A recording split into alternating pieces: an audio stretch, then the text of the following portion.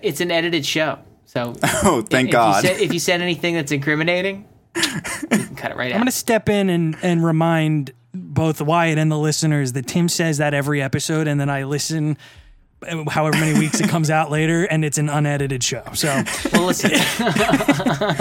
It's all lies. Nick knows I'm not going to listen to the daily cuts.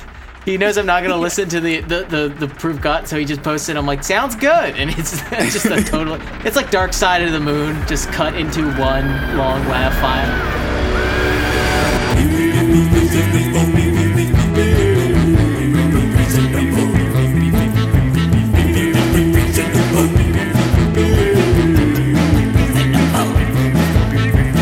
All right, let's get into it. So I have some thoughts.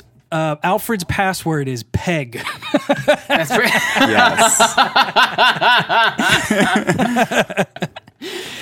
want to kick things off. Don't you think he wants to get out of this life of servitude? And he's like taking a horse's bit out of his mouth. He's like, I'm sorry, sir. My dear cousin or my dear niece, she's come to visit. He's like scrounging to put away the leather. What did Uncle Alfred love? Oh, that's right. Right. Like, of all the things, why couldn't you just think of what he called his lover?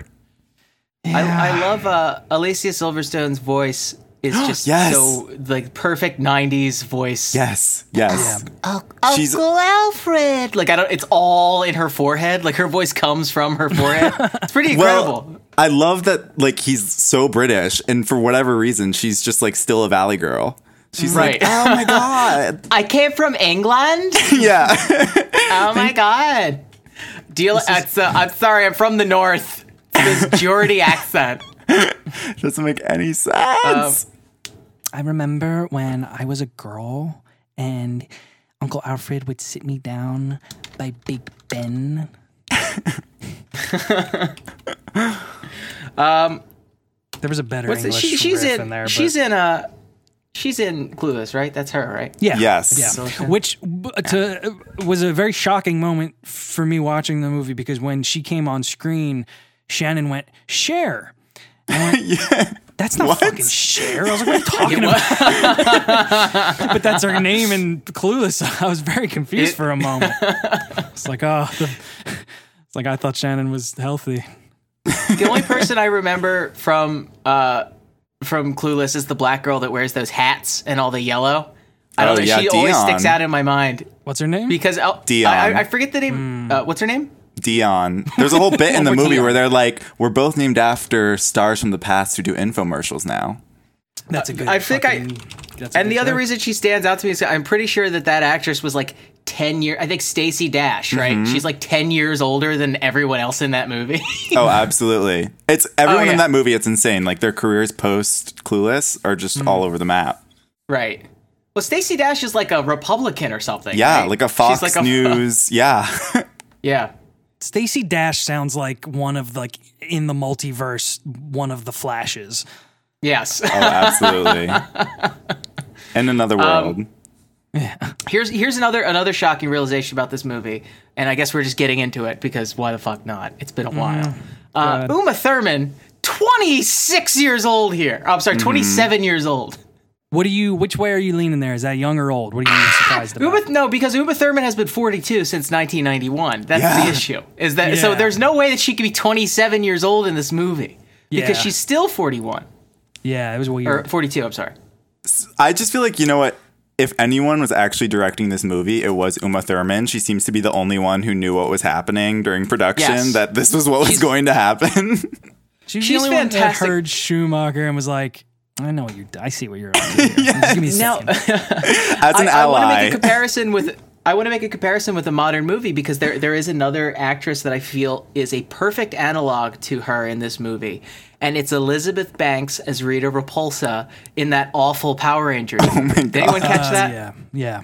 Anyone catch this? She is, I mean, it's a terrible movie. It's right. Yeah. It's a terrible movie, but she is amazing in it. She's just doing a ridiculous, like, early 90s over the top thing. And likewise, Uma Thurman is doing like, it's like the 60s show, right? Perfect. Let's do it. Mm-hmm. And then like her and I will give Arnold as well. very much having fun with this. Yeah, I can't believe that they did this movie. I think it's great. This was this was my first time seeing it. Me too.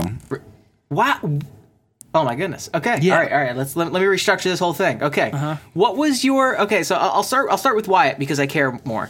What was your impression about this movie going into it? Like, what had you heard about this one? Okay, I literally had no clue about so many things that like relate to this movie. I knew about the nipples mostly. I think that was like the biggest thing that was present in my mind before watching it. But I had no idea that this like film was supposed to be in the same universe as the Tim Burton ones. Like that was never on my radar. And then I even went back to try and see Forever after this.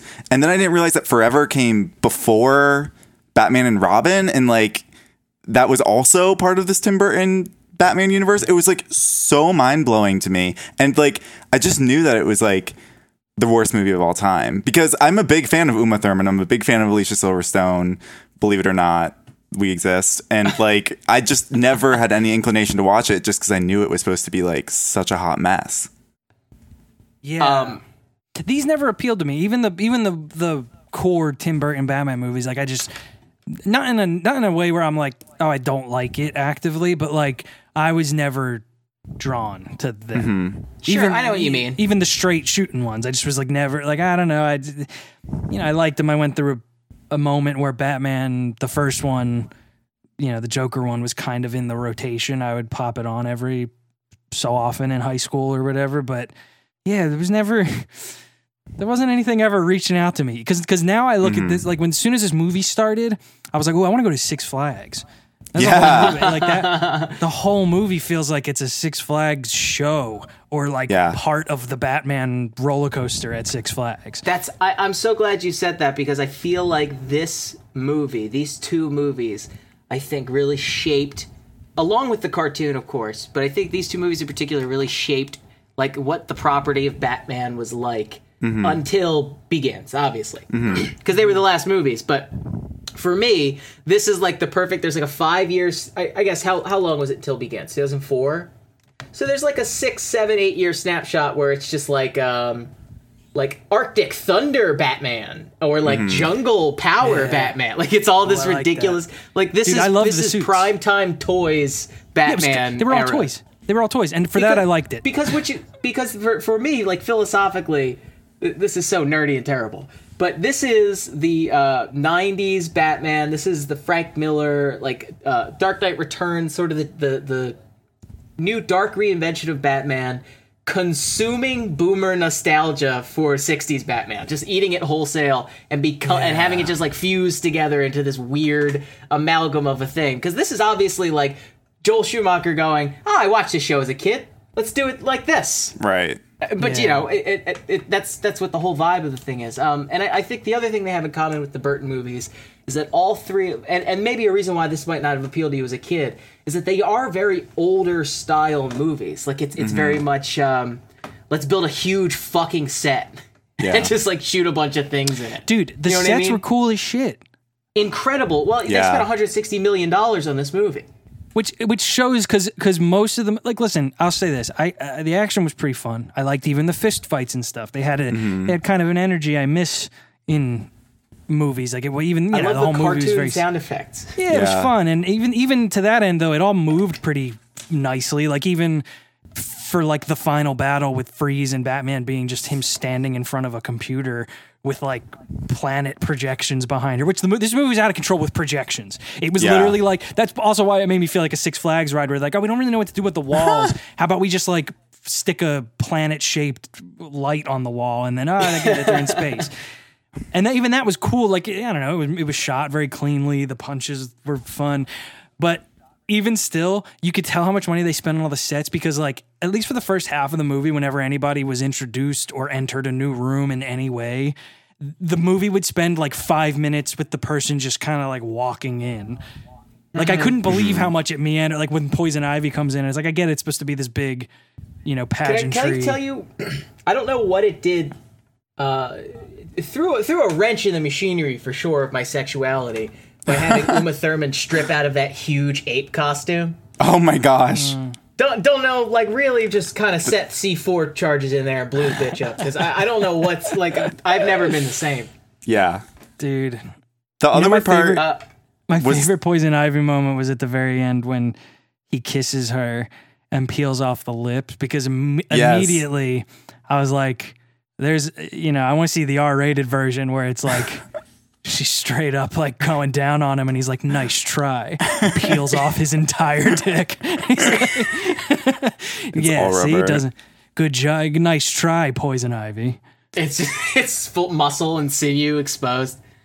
There was like no gravity in this Gotham City was the other thing. Like with the action sequences, it was like people would just kind of like fly around, but not like fly like Batman flies. Like it was just like people would jump and it's just like all of a sudden they're like across the room. Like that was so odd. Yeah, which, listen, I like that shit for the most, like it feels like nothing was tonally off in this movie. The movie is very cohesive to itself. There's nothing like, there's no scene where you're like, well, what the fuck was that doing in there? Like, it's not even like it avoids somehow being a normal movie, even in the normal movie scenes where it's like Bruce talking with Alfred, where he's just like all of a sudden being like, Alfred, I know you're dying. And then Alfred's like, but death is not the enemy. It is to live with which we must live. And George Clooney being like, well. And that's the whole scene. And then they move on, and you're like, yeah, I guess that fucking held up. What I was shocked by, though, is George Clooney is so boring as Batman. Like, I thought that he's so charismatic, and I'm like excited to see him do it, but then it was so bad. But that's what I think is the thing, that this is where it's weird when you have it be as goofy and as silly as this movie is. I don't think he knew what movie he was in. I mean, they cast George Clooney to be Batman, and in a way, it feels stupid to complain about anything about this movie, to be honest. Like, it just feels like, what am I doing? I'm screaming about the weather. Like, it happened to all of us. I can't be mad about it. But, like, it did make me kind of look at it and be like, I wonder what whatever movie George Clooney thought he was in being Batman, that might have been a kind of neat movie. I think he would have done a good, charming job as Bruce Wayne, realistic billionaire. Unfortunately, he was trying to be a realistic billionaire while like his big rubber nipples were like bopping him in the face. Yeah. I think he's consistent with the other characterizations of Bruce Wayne from these other three ones where he's just super stoic. Like everything he says has like like a reserved acceptedness to every single thing that he encounters. Right. And meanwhile, like Robin is just yelling the whole movie. Like Dick Grayson is very angry. That's part of the issue, is that like, and it kind of makes me think about why we haven't seen Robin in any other adaptions, because it's like making it a two-hander is so complicated, especially with like the dynamic between Batman and Robin. It's just really not engaging, which is where kind of I feel like the homoeroticism has to come in just to like make it watchable, because it's like, what are they actually to each other, and like why do we care about their relationship? Well, something I noticed in the very beginning was everybody had sexual chemistry. Yes. That's why I say when I say that this is a queer movie, I don't say it's a gay movie. I say that like everybody is trying to fuck everyone at all times. Yeah. Yeah, very clearly. Even Alfred. Even Alfred, dude, he was horny as hell. Especially Alfred. Did you not see his password? Yeah, exactly. And I feel like that old thing Uncle Alfred used to say he liked. Well, that's a pretty good segue, because I forgot to introduce the show. I'm already spinning out about this. It's okay. I'm enjoying it because this is where the true discourse comes from. This is Reasonable Beef, the show about movies. I'm Tim Kish. I'm here with Dom. We have a guest. What is their name? My name is Wyatt Muma. I'm sorry. What's your last name? Muma. M-U-M-A. Oh, okay. Cool. And welcome to the Beef thing. I don't think I could talk about what your job is. Why did you just sound like he had just now made up his last name and he was like, I don't feel like giving a note about it, but I guess it's fine. Well, because I was trying. I thought I heard them say Uma, and then I was like, did I miss this? Did I miss that the last name is Uma? Did I skip this entirely? Because I should have written bits about that. There's a lot. It's really what I was thinking. And then the next part that I was thinking was that I can't talk about your job, but it's a cool job. Thank you. Yeah, it's super top secret. Are you Batman? Yeah. I am, in fact, no. I do about it. diversity and inclusion. Exactly. There are lots of outfits. Anything you do in entertainment, there's going to be lots of outfits. But I work in diversity and inclusion in general. Cool. Well, welcome to the beef hole. Don't say that. Prepare to be excluded as you're guesting on this program. It's a notorious program where we go against the grain and do things like defend Batman and Robin because, well, I have been saying for many years on this program that I'm a big fan of Joel Schumacher. I'm a big fan of the garish, shitty way that he makes his movies. They are just watchable, aggressively watchable. And unfortunately, he passed away last weekend at the age of 80. And this is one that I really always wanted to go back to and talk about. It's a very seminal movie for me. I mean that both the gay way and the sure it is, Timmy, and the just time wise. This is a really just like obviously famously shat upon movie that I feel like is in dire need of a critical reevaluation. As we've touched on a little bit. Well, you know what, man? It is like most things that are. It was what we were just saying. It's cohesive to itself. When you watch this again, I've never really seen. I've seen the original Tim Burton Batman many times, but then I haven't really seen Returns more than twice, maybe. I don't know if I've ever actually sat through Forever or just watched Jim Carrey clips on YouTube. I really have I don't have an allegiance to this franchise, but watching it, I was like, oh, this knows what it is. There's no confusion about what movie Joel Schumacher is making here, but I can see how if you were coming into it as like just in general a Batman fan, and especially when the original Batman had gone and changed the damn world and been like, oh shit, this is taking it very seriously and this is very cool and it's kind of scary and the Joker shoots people, man, and he laughs, fucking crazy. And then now and then in this one, Mr. Freeze's plan is to make everyone cold, and like Poison Ivy for some reason thinks that will be a hospitable planet for plants, I guess is her plan. All over so I could see how like if you watch this in sequence, you would be like, what the fuck is going on? What the hell is this? It opens with a hockey sequence. Oh yeah, that was classic. But watching this in the context of like the post Nolan years, I feel like you can see how this ties into Suicide Squad and Birds of Prey and the way where that kind of zany, fun quality of what Batman can be is coming back, which is exciting because it's totally not all dismal.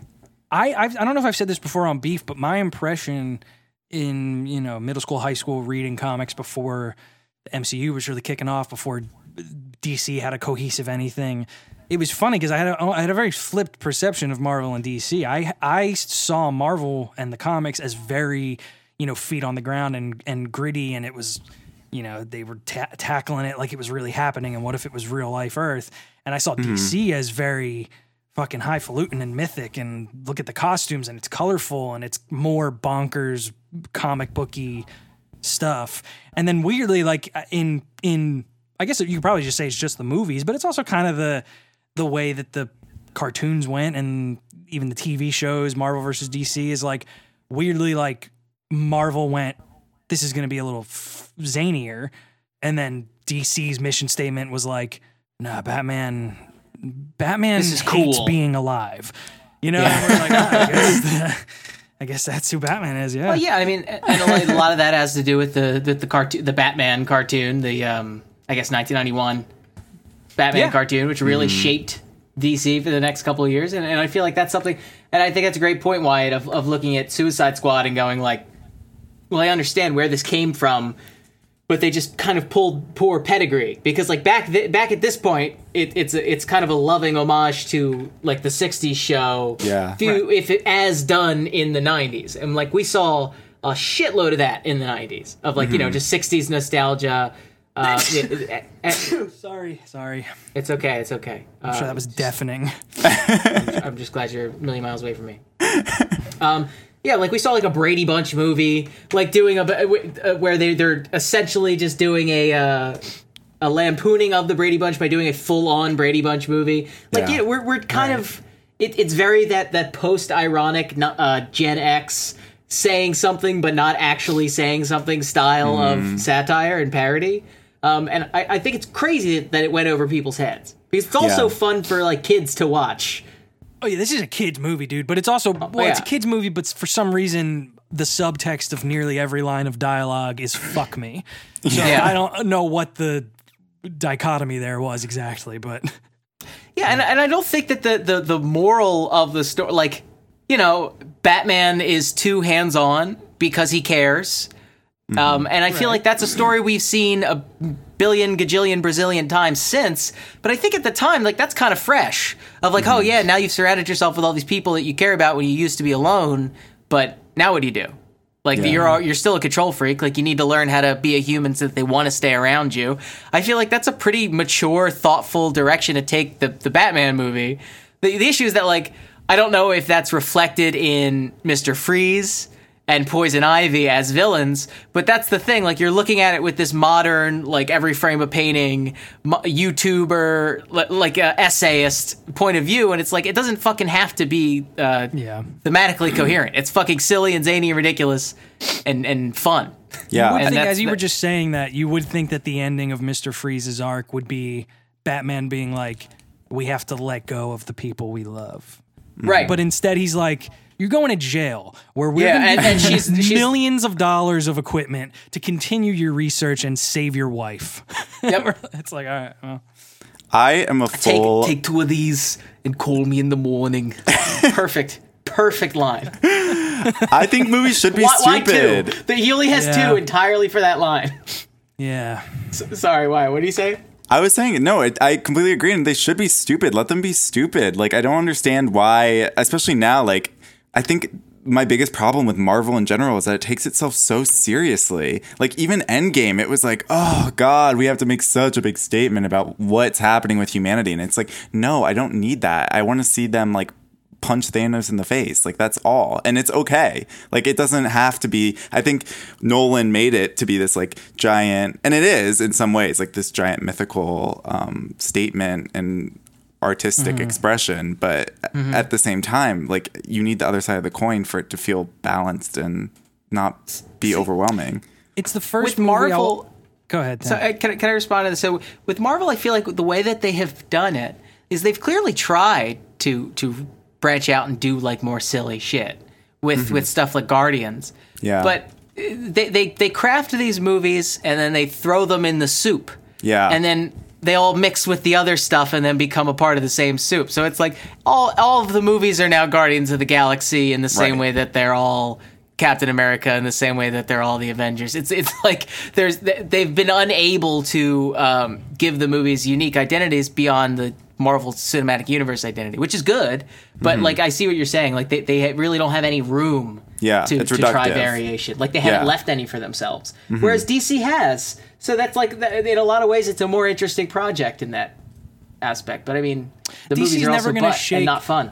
Because even now, when they were just like, Michael Keaton's going to be Batman again, my reaction is, I still have that reaction of like, what the fuck are you guys doing? Because the problem is 6 years ago, not even, however many years ago, they told us we're doing the connected universe. Everything is connected. It all matters. It's the same people. Here's Batman in this universe. It's Ben fucking Affleck. And then they were like, you know what? This Joker, we don't really give a shit. And then they were like, hey, you know what we're going to do? You know what? I have an idea about Batman. What if, who gives a shit? What if who give it to that guy?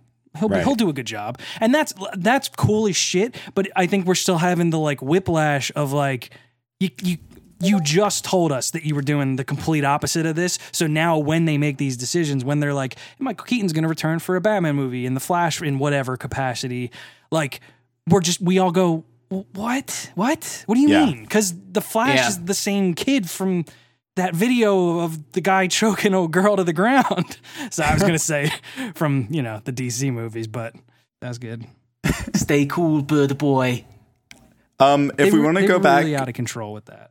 I loved it. Perfect. I was going to say the queerest part about this movie for me is like Poison Ivy, the way that they just kind of dress the character. She is like a capital D drag queen. Like, oh my God. Thank you for saying that, Wyatt. Yes. Yeah, thank you. The makeup. God, it was just to die for. The one with the, like, she has the cones on her head. oh my God, it was just stunning. And I was like, I just couldn't believe it. I couldn't believe she looked so good. I love it.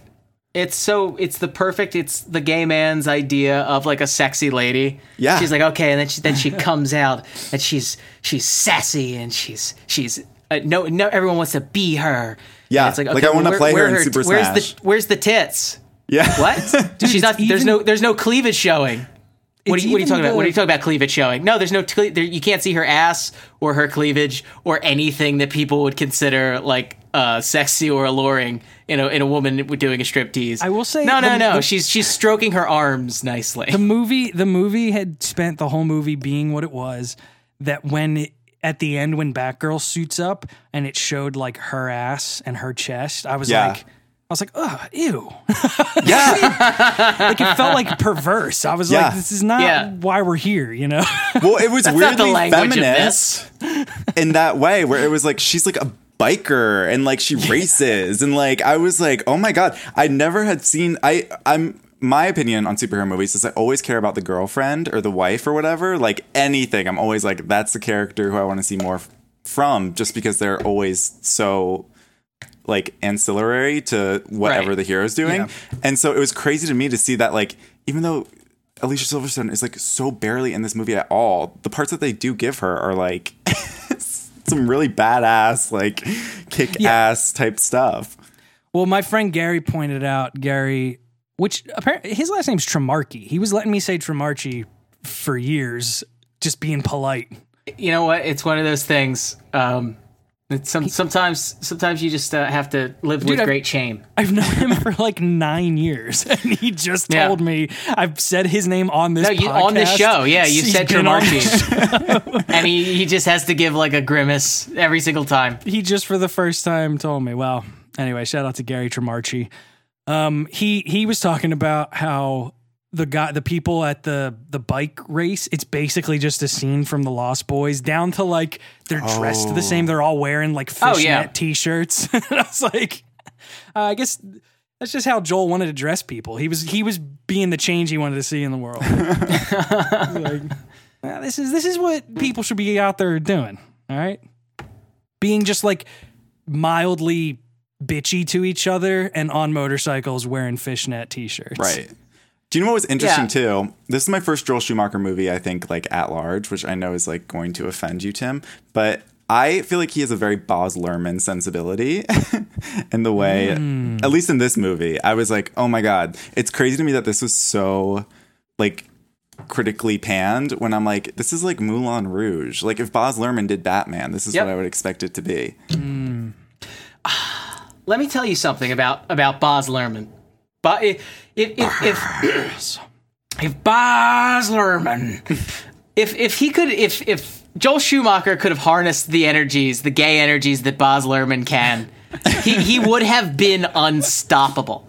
He would have been unstoppable, because I feel exactly like it is like Moulin Rouge. It's like a Showgirls. It's like a famously shit movie that it just has such an attitude and like a zest to it. And a lot of his movies are like that. He's got zest.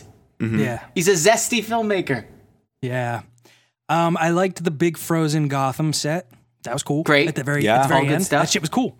It was big, and that's like, it's so funny that now, I mean, even when I watch like old movies, not even just like 1995's Batman and Robin, but anything that has a huge set now, when I see in a movie, I go, holy shit! Like it's impressive. Yeah, and I'm like, is that how people used to feel about big sets? Mm-hmm. Like that before we got like, and then even like on the CGI note, some of like the Batman falling and flying and ziplining, I was like, that looks pretty fucking good for 1995. Yeah, because here you're talking about the prime time of applying it, where it's like, hey, you know when he's all zippy and in motion and you can't see him, he's like a blob. That's when we'll use the CG. Any other time it will be George Clooney on a wire, and we don't care if it looks campy because that's the idea. Mm-hmm. Yeah, there's some cool shit, dude. The colors in it, all in general, very much were the flavor of my childhood. Like I was like, ooh, I want a blue candy, something blue. Give me a blue candy of any sort. It made me like, I genuinely, when I was watching, I was like, I think I'm gonna buy a t-shirt that looks with this shit on it. That was weird. It was like that. And you said this earlier too with the Six Flags thing. Like there's something that's like so, I don't know what it is, like capitalism about this movie that's like. Well, yes, let's also not remove it from this being, in many ways, I mean, this has come up a bunch of times on Beef, but like we talk about how there was a weird stretch of 90s specifically where Hollywood was just out of fucking control with spending. Oh my like, God, it was just yeah. like in a way that is truer not of any other decade. For even as much as it's like, okay, we went on to spend more money on like Pirates of the Caribbean, In the Water Again, whatever the fuck it was called, I don't remember. And yes, sure, we ended up spending more actual money, but like there's something about the spending in these movies that you feel them just burning through it, just doing a line and writing a check. Right. Like I know Schwarzenegger got cut a check for $25 million, just him. Like for the movie. Insane. Crazy. Absolutely insane. And I guess to be fair, it didn't look like it was particularly fun to be in his suit. No. Yeah. Yeah. Probably a lot of There was some weird shit with that where it's like, even then, so it's like, and this is the thing I love this about movies because it's like, it's part of what gives it the charm. It's part of what makes things terrestrial. Sometimes you'll watch a big movie and be like, this is untouchable. Like I can't even wrap my head. At least I'm coming at it from like, the filmmaking perspective. Sometimes I watch stuff and I'm like, how did this even happen? How did we get to the point where they knew even where to fucking sit the camera down for this? But then every so often it'll do like a close up of like the people who have been poison ivied. And I'm like, that's like eyeliner drawn on their skin in a vein pattern. Yes. Like that's like it didn't even look like makeup. I was just like, you just drew on those people and called it a fucking day at the Warner's lot. Yeah, I mean that like it really does feel weirdly like money laundering when like their South American lab is Pottery Barn vines that have just been tossed over and like a bunch of beakers they filled with like colored water and smoke machines, and they're like, all right, let's write that off. That's a $40 million day. Did you notice that everything in Bruce Wayne, everything at Wayne Manor was smoking? Like, yeah. When they're like out in the courtyard, there's just wafts of smoke pouring in from I don't know. That's just the Northeast, Dom. It's a cursed land. But that's the shit that makes me think of like being in line for the Batman roller coaster at Six Flags, because that's what they do. There's just like behind a bush every so often when you're standing in line, you hear and like a bunch of smoke comes out and you're like, what the fuck was that about? Yeah, why'd they do that? And like the statues in the city, I'm like, how does that make any sense? The observatory, I'm like, oh God, so good. Well, I am hard for the way that Gotham City looks in this. It's just so fucking ridiculous and on top of each other. It's like the Blade Runner city. Before it becomes the Blade Runner city. You know what I mean? Like 30 or 40 years before. Man. It's so Those dope. Miniatures, that shit that's cool, because it's weird that stuff, it's like I look at it and I know how they did it. I still know it's quote unquote a special effect, but it is funny that now looking at something that's miniatures, I'm like, I know that it's not a big city, because of course it isn't, but for some reason it holds up in a completely different way, where I look at that and I'm like, that looks good as shit. That's a cool looking fake city. Yeah. And I know it's just a bunch of little statues and shit, and then the camera was just kind of with a high frame rate glided towards it, you know what I mean? But it works, man. That shit rules. I did love how many giant naked men were like just standing around Gotham City though. Yes. Did we address specifically that this movie's really gay? I think we danced around it. We've said it. Yeah. All right. Well, I really want to undersign that is the main premise of absolutely of my movie. I think even just the sense of humor, it's fun. Like, I'm glad you brought up the drag thing, because even it's the jokes. The jokes are like drag jokes. The puns, like that's what it feels like. It feels like it's all sort of like no one, and that's why I can tell that I can see why this went through the weird cultural translator that was like, we don't know what the fuck this is, but it's like now even me, whatever 28-year-old straight guy who likes Batman, whoever that was in 1995, has not seen what I have seen and understood the flavors that are in this movie. You know what I mean? Mm-hmm. Right. I mean, we could talk about whatever my gay fathers. That might have something to do with it too. But like, I was just thinking more culturally. But it's true. Like now I watch it, I'm like, oh, I like that's what that is. But I could see how if you hear these jokes and you don't understand the wink of it, you don't understand that it's like, well, they knew it was a dumb joke, but that's why it's fun. That's why they did it. Right. That's why everyone looks sassy. like they're having a fun time. It's because it's like it's just supposed to be kind of a clever, stupid play on words. Yeah. I do think like what I appreciate so much about like defining this specifically as being super gay is the fact that like superheroes are pretty gay. And it's interesting to me that like we know with the CEO of Marvel and like things that Stan Lee has gone on record of saying is that like it's comic books in general still seem to be like kind of scared of leaning into that for whatever reason. Totally. And so it's so refreshing to just like let it run wild and just be like, we're going to go turn the gay dial up to 20 just because why the hell not? It's guys in costumes. Like, come on. Yeah. Well, he really, you know what tipped the scales was the nipples. Oh, absolutely. Yeah. Everyone And was like, the butt shots. Hold on. Now I see. Because even the butt shots in a different thing. Like maybe perhaps every frame is the same, but there's no nipples. It's just flat pecs. Maybe people would have walked away and been like, it was a little cheesy, but yeah, Batman sure does love to fuck women. But now, but we walk away because of the nipples and we're like, hold on, something's up. Yeah. You know, I'm pretty sure that at some point Bruce Wayne's girlfriend calls him a confirmed bachelor. Yes, which I think is extremely funny. Yeah. What is that? I know that you're. Why don't we get married or spend the night together or kiss or fuck? I mean, just like, can I sit in the same seat with you? Can I sit next to you when we're in the car? He's like, no, we need it. It's for appearances. Yeah. I can't let you get close to me. You disgust me.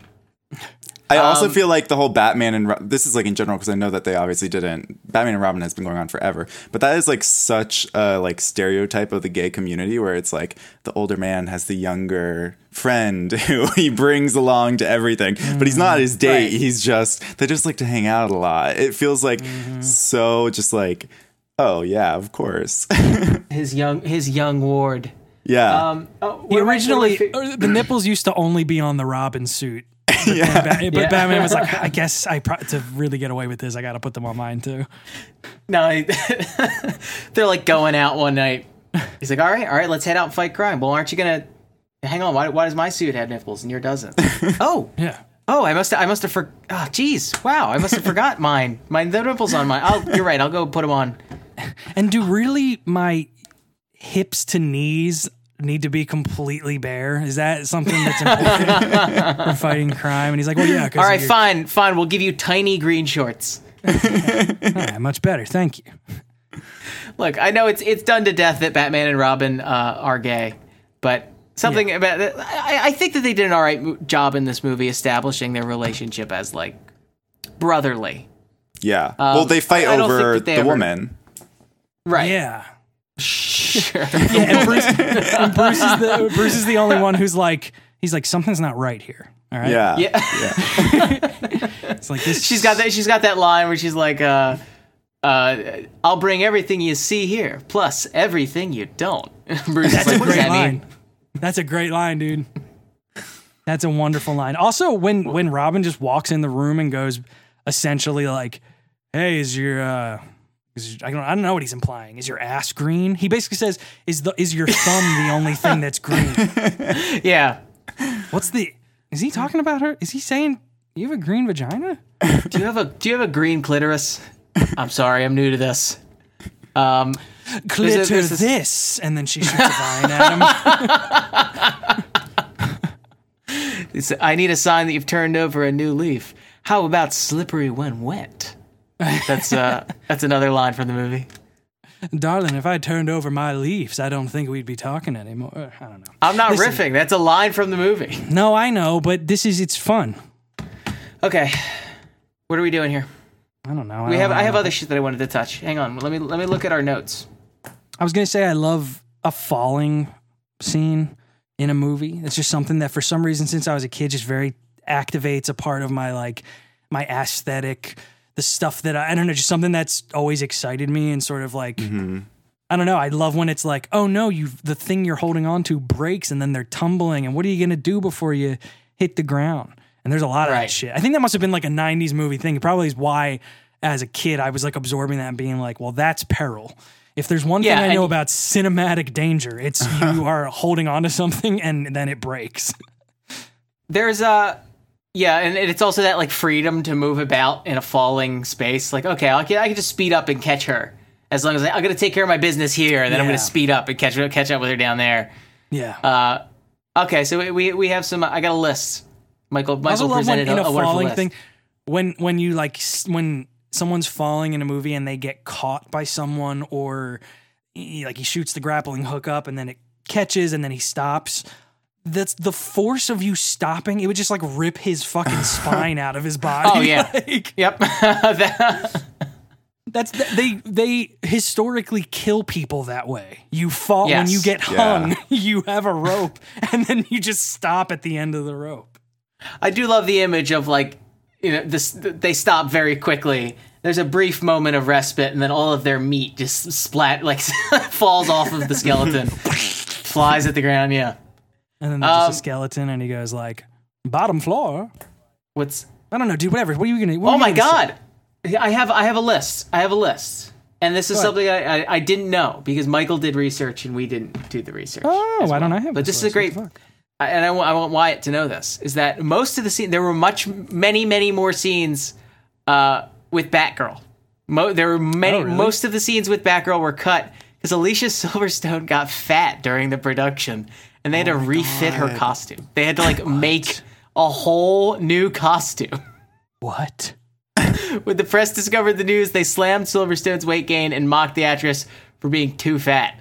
Joel Schumacher publicly defended Silverstone during interviews and said, "What is the girl's big sin? That she ate some pizza?" Which really sounds like a very, very gay, double-sided defense. But when the taunting continued, Schumacher lashed out at a reporter that taunted her. Oh my god. So that's what happened. Wow. Rough. Well, I feel like you rough. can tell like that she just kind of, her storyline is so weird. It's just like all of a sudden at the end, she's like, yeah, I'll show up. Why not? What was she doing for most of the movie? What was the thing with her stealing? She just wanted to go out and do shit? Is that the whole point? Yeah. Yep. She just wanted to go out. Yep. She had to put on leathers. And Robin was like, no. I just love that defense. What's the girl's big sin? That she ate some pizza? Whoa, what's the problem? That she's a big fatty? That she's a big fat fatty that couldn't control herself? That's her big issue? Leave the girl alone. If she wants to be a disgusting elephant, that is her prerogative. All right? I do wonder, what the hell? Could they not have just given her, another costume? Well, but that's the thing. The costumes are very expensive, and you need to, guess you're right. refabricate a whole new, film quality costume. I believe that there was probably also some ickiness in that. It's they didn't want to. They didn't want a bigger Batgirl suit, so... absolutely. Sure. I'm sure there's more to the story. Yeah, you're talking about... Yeah. Very, very little advocate for. Listen, I'm not worried about how much money and time they have when there's the giant jungle ball for no reason in the middle of I know that. That is very true. It's all right, we're going to make 3 different versions of this giant stegosaurus. One that's half frozen, one that's fully frozen, and one that's not at all. But we cannot make a slightly larger. Your hips cannot be slightly larger on the Batgirl. And we're going to need it to be the floor, by the way, real ice. For real ice. It's got to be true. We're going to bring it on in. Ice. Yeah. So I don't know. I highly doubt that's the whole story there. Yeah. To be fair. What do you have? Okay, what else do we have? In later interviews, director Joel Schumacher. Director Joel Schumacher blamed studio pressure to make the film more toyetic. In the making of documentary on the DVD, he apologized to disappointed fans. I could definitely see that.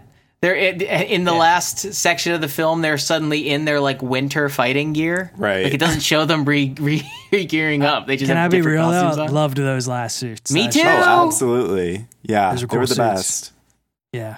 But see, here's the problem. We all grew up with that shit being like IV dripped into our eyeballs for our entire childhood. So now we're looking back on that and being like, that's cool. Why were people upset?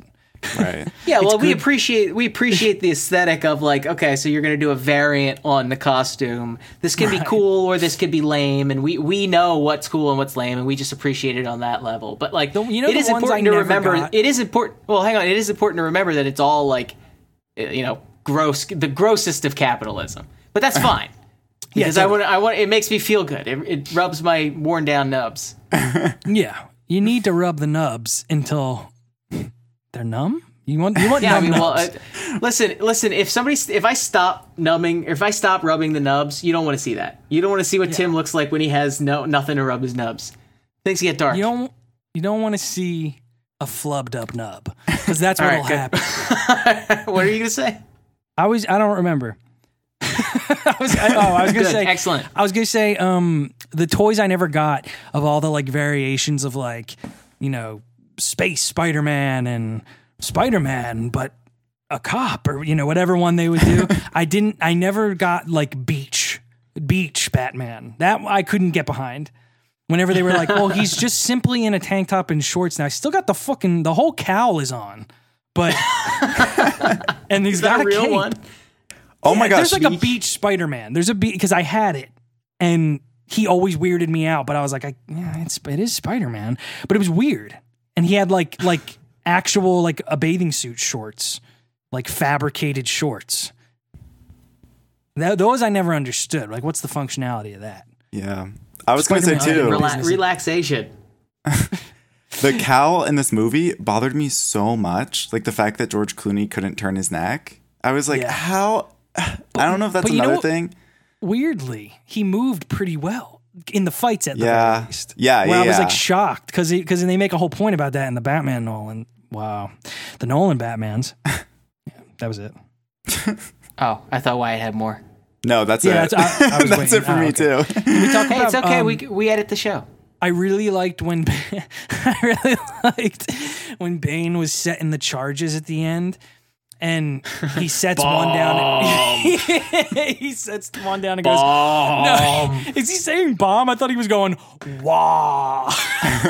No, he's saying bomb. He's saying the word bomb, which is also pretty fucking funny.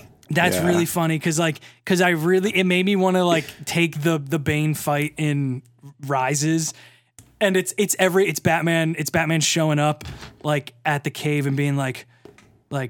I'm here to stop you. And then Bane just goes, bomb. Like, all of the poetry of his, like, you're born in the darkness is just, bah, wah. Yeah. I was born. Oh, man. It is very funny to me. Yeah, I do want to touch on Bane real quick. So, two things. If you ever find yourself annoyed with the modern, just like endless push for diversity in casting and like diversity in character, let's talk about Bane for a second. Probably like one of two Latino Batman villains, probably in the top 5 or top 10 of his best rogues gallery, just like has depth to it.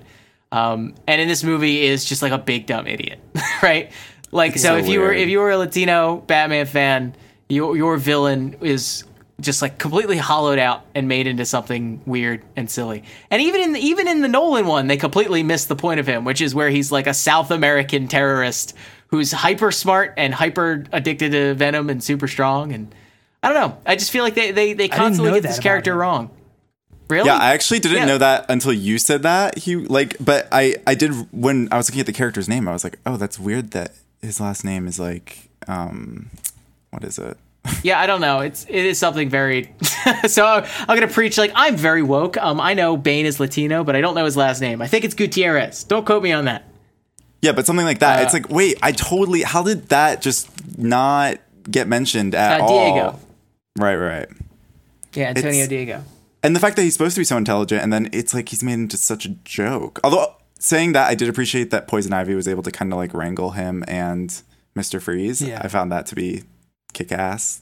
But I also liked, I will say in a very genuine way, I liked Poison Ivy backing off when the charm didn't work. Right. You know what I mean? Like it was just truly like, oh, I see her method. I see what she's up. I know that sounds really obvious and stupid, but like, and there was a few scenes in the beginning of the movie where like she's trying to charm them or get out of something and it doesn't really play out. And so she kind of like is like, well, whatever, boys. And then, you know. Yeah. What's weird though too is that then there's that whole part with Batgirl where she's like, you give woman a bad name. And it's like, what? That was like weird. do you have to bring intersectional feminism into it? Because like it was an odd stance for the movie to take. Yeah, he says it with like stank too. He's like, "Isn't that a little un-PC? Shouldn't it be Bat Lady?" It's like, that part. Shut up, asshole. Let me self-identify, you prick. Bat person, like what? Yeah, you guys shouldn't be Bat person or Bat woman. But you're Batman. I also I liked that. It's almost like they knew that scene was really shitty while they were making it, because then at the end, when Freeze is kind of laying on the ground, Batman defeats him by taking out his little TV and shows, he's like, watch this. It's Batman and Robin. It's a scene. It's the scene. And then Arnold Schwarzenegger, and then Freeze goes, just writhes in agony when he's made to watch Batman and Robin. Yeah. What I really like that he didn't check. He didn't check that his wife was dead. He never went to see her body. Yeah. He just like, she had the thing and was like, oh. It's a weird movie, man. It's a weird cartoon movie. So this was the George Clooney personally gives refunds to people who request them of him, which I think is very funny. That's really funny. That's really funny. This can't be the worst movie he's ever made. I don't believe that. He called the film a waste of money, but later said that it was his really big break since it got him into Hollywood, resulting in more successful roles later on. Which really is true. It's funny that he managed to parlay this into a very successful film career. That was the first one after TV. After I don't. It's probably not the first one, but I bet it's the most prominent. ER is what you're thinking of. Yeah, whatever. Doctors. It really, when you're handsome, you can just only fail vertically. Oh, like absolutely. You can just make the shitty movie that you do a bad job in, but you're like, well, he's in that face. Anyone see that? Yeah. I didn't like anything about that except for that face, so I'm going to see that again. It was a complete failure. Yeah. What's he doing next? Let me take a look. Is he busy? He pretty much worked. So we have. Sorry, what were we saying? Oh, I said nothing. I was just saying I was agreeing. I just want to run through a little bit of Clooney. Just want to talk Clooney for a second. Let's run through some Clooney. He did From Dusk Till Dawn is his most prominent role before Batman and Robin. It was one year before it. He also played lip-syncing transvestite in The Harvest. So I don't know about that. But from Batman and Robin moving forward, he pretty much works nonstop. Like he's in like 3 movies a year up until 2016. Wow. And then he just kind of stopped acting. Man, I guess I didn't really think about it, but he was in a lot of shit. He is all over. I thought that he was one of these guys that only worked, every couple of years and was in a big thing, but I guess I was wrong. He's one of these hardcore working actors. We love Clooney. Well, not now. He just makes $20 million doing a fucking Nesquik or whatever the fuck that's called, Nespresso, not Nesquik. Really? Yeah. What the hell's it called? Is that it? Yeah. I think he's Nespresso. on Catch 22. I think he's on that show or like created that show. Yeah. And he makes bad movies. I don't know. Does anyone like his movies? Nah. I love The Descendants because I think it's fun to see what the children of Disney villains would be up to if they were all at a school together. I really appreciated that he made The Descendants. I like. I don't think he was. I don't think he made The Descendants. Was he? He was just in it. Tim, do you see what I'm doing? What are you doing? He was in a movie called The Descendants that was an actual like drama with Shailene Woodley, I believe, and there's also happens to be a Disney Channel original film called The Descendants and The Descendants 2, and actually loads of interstitial. How do you say that? Oh, this is the thing where the children die. See, here's the thing. Because here's my brain. I've never seen the actual Descendants, so in my head, the Descendants, the Disney Channel movie, is the one that Jim Rash won the Academy Award for. I just for some reason those are those. I was like, yeah, that's a great movie that people widely regard as a great film. The Disney Channel one. Yeah, I was up to. I thought I was in the running to direct. They were doing these Descendants like web episodes or some shit, and I thought I was going to get to direct some of those, and that didn't happen. And it never happened. Well, it's probably for the best. Is it? You could. I'm going to send you. I'm going to send you my bank statement, and then we can have this conversation. Yeah. So we'll touch a couple things at the end of this. Maybe play the game and then get the hell out of here. All right. Perfect.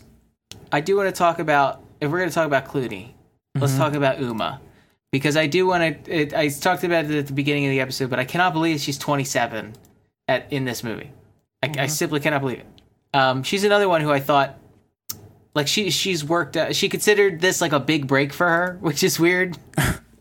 I mean, it was Batman, dude. But it's again this all the reason they all felt this way is the same reason why the reception was weird. You know what I mean?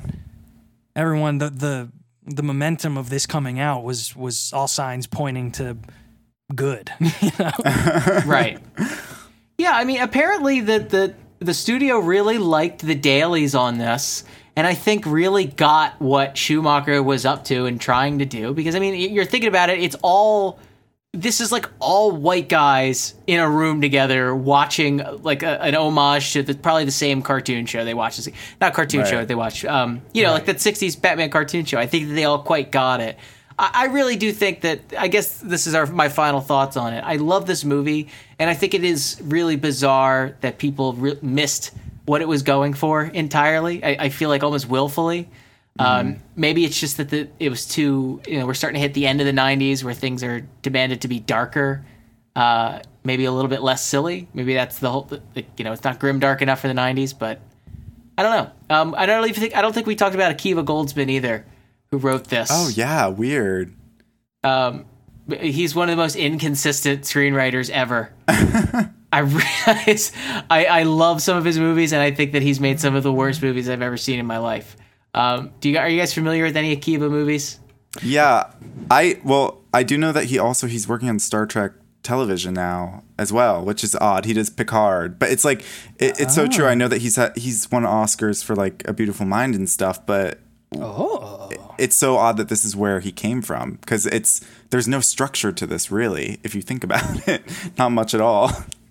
What, like as far as his the way that he writes movies, or what do you mean? Yeah. Like I feel like with a lot of screenwriters, if they do an action film, I'm like, okay, that seems like that is their mentality in the action space. But with him, it's like, I have no idea what his deal is. I don't know. All his projects are so just out there, it seems like. Yeah, we're looking at, so he did The Client and Silent Fall. I think I've seen The Client, but it's another Schumacher movie. So he seems like he got his start working with Schumacher, did Forever, did A Time to Kill, did Batman and Robin, Lost in Space, and then kind of went off on his own. And we have A Beautiful Mind, which he won the Academy Award for, which is a good movie. Mm-hmm. And then movies like I, Robot, which is bad, Da Vinci Code, I Am Legend, Angels and Demons. Like these are all those mid 2Ks, blockbuster standalone like before the franchise apocalypse, and none of them were particularly great except for I guess Cinderella Man. He's wild, and most recently I guess Dark Tower, which we covered on the show. Damn, very interesting career. What a stretch. Yeah. I remember seeing I Am Legend in the front row. Oof. That's an experience. Yeah, that's the appropriate reaction. Is he hugging that dog? What's he doing? Yeah. I saw The Revenant in the front row, which is another one that nobody should ever have to see that close up. Should ever see. Yeah. I do want to. This is my last thought before we move on. If everyone gets the opportunity, I would really like for them to check out the theatrical release poster for The Client. Because it features Tommy Lee Jones doing some of the best finger tenting I've ever seen in my life. Let's see it. Very What's good. He thinking about? Ooh, look at that. He looks like he's an entrepreneur. Yeah. Aggressive tenting. He looks like he's going, now, you've mentioned a client. I am the client. All right, should we do these fucking games, dude? Yes, we should. Yes, we should. Yes, we should. Yes, we should. What do you want to do? Which one first? You take control. Oh. I'm so unprepared.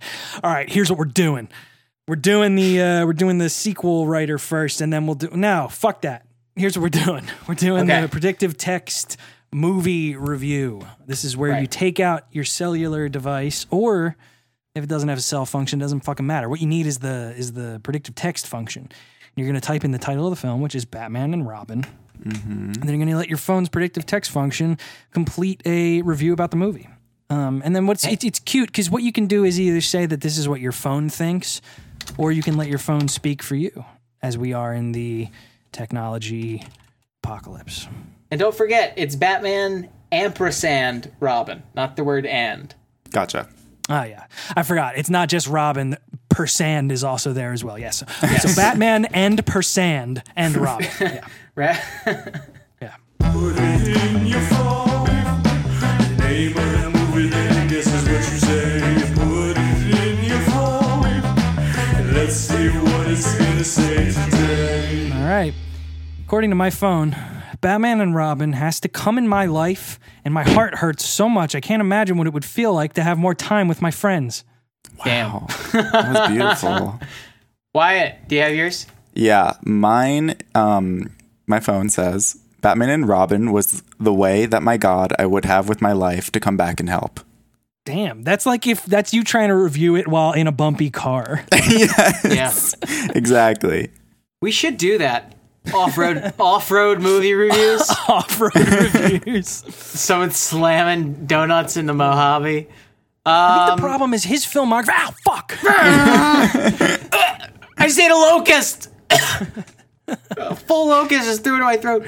Batman and Robin is in my car now, so I'm going home. Yes. Yeah, that's the only option. All right, guys, I got it. It's all packed away, so I'll see you around. Perfect. All right. I think that's it. We're gonna do the three-headed sequel writer. Good. Perfect game. So there was a sequel to this planned featuring Coolio as the Scarecrow, and it was called Batman Unchained. So if we want, we could try with that in mind to build what we think the plot of Batman Unchained would be. Yeah, I'm into it. Let's do it. Perfect. Featuring Coolio as the Scarecrow. Very scary. Okay.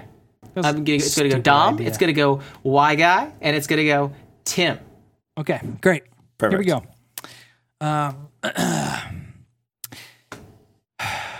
Darkness rises in Gotham on Coolio's birthday. When the Joker bursts from Coolio and so's him. Shut. Period. This is good.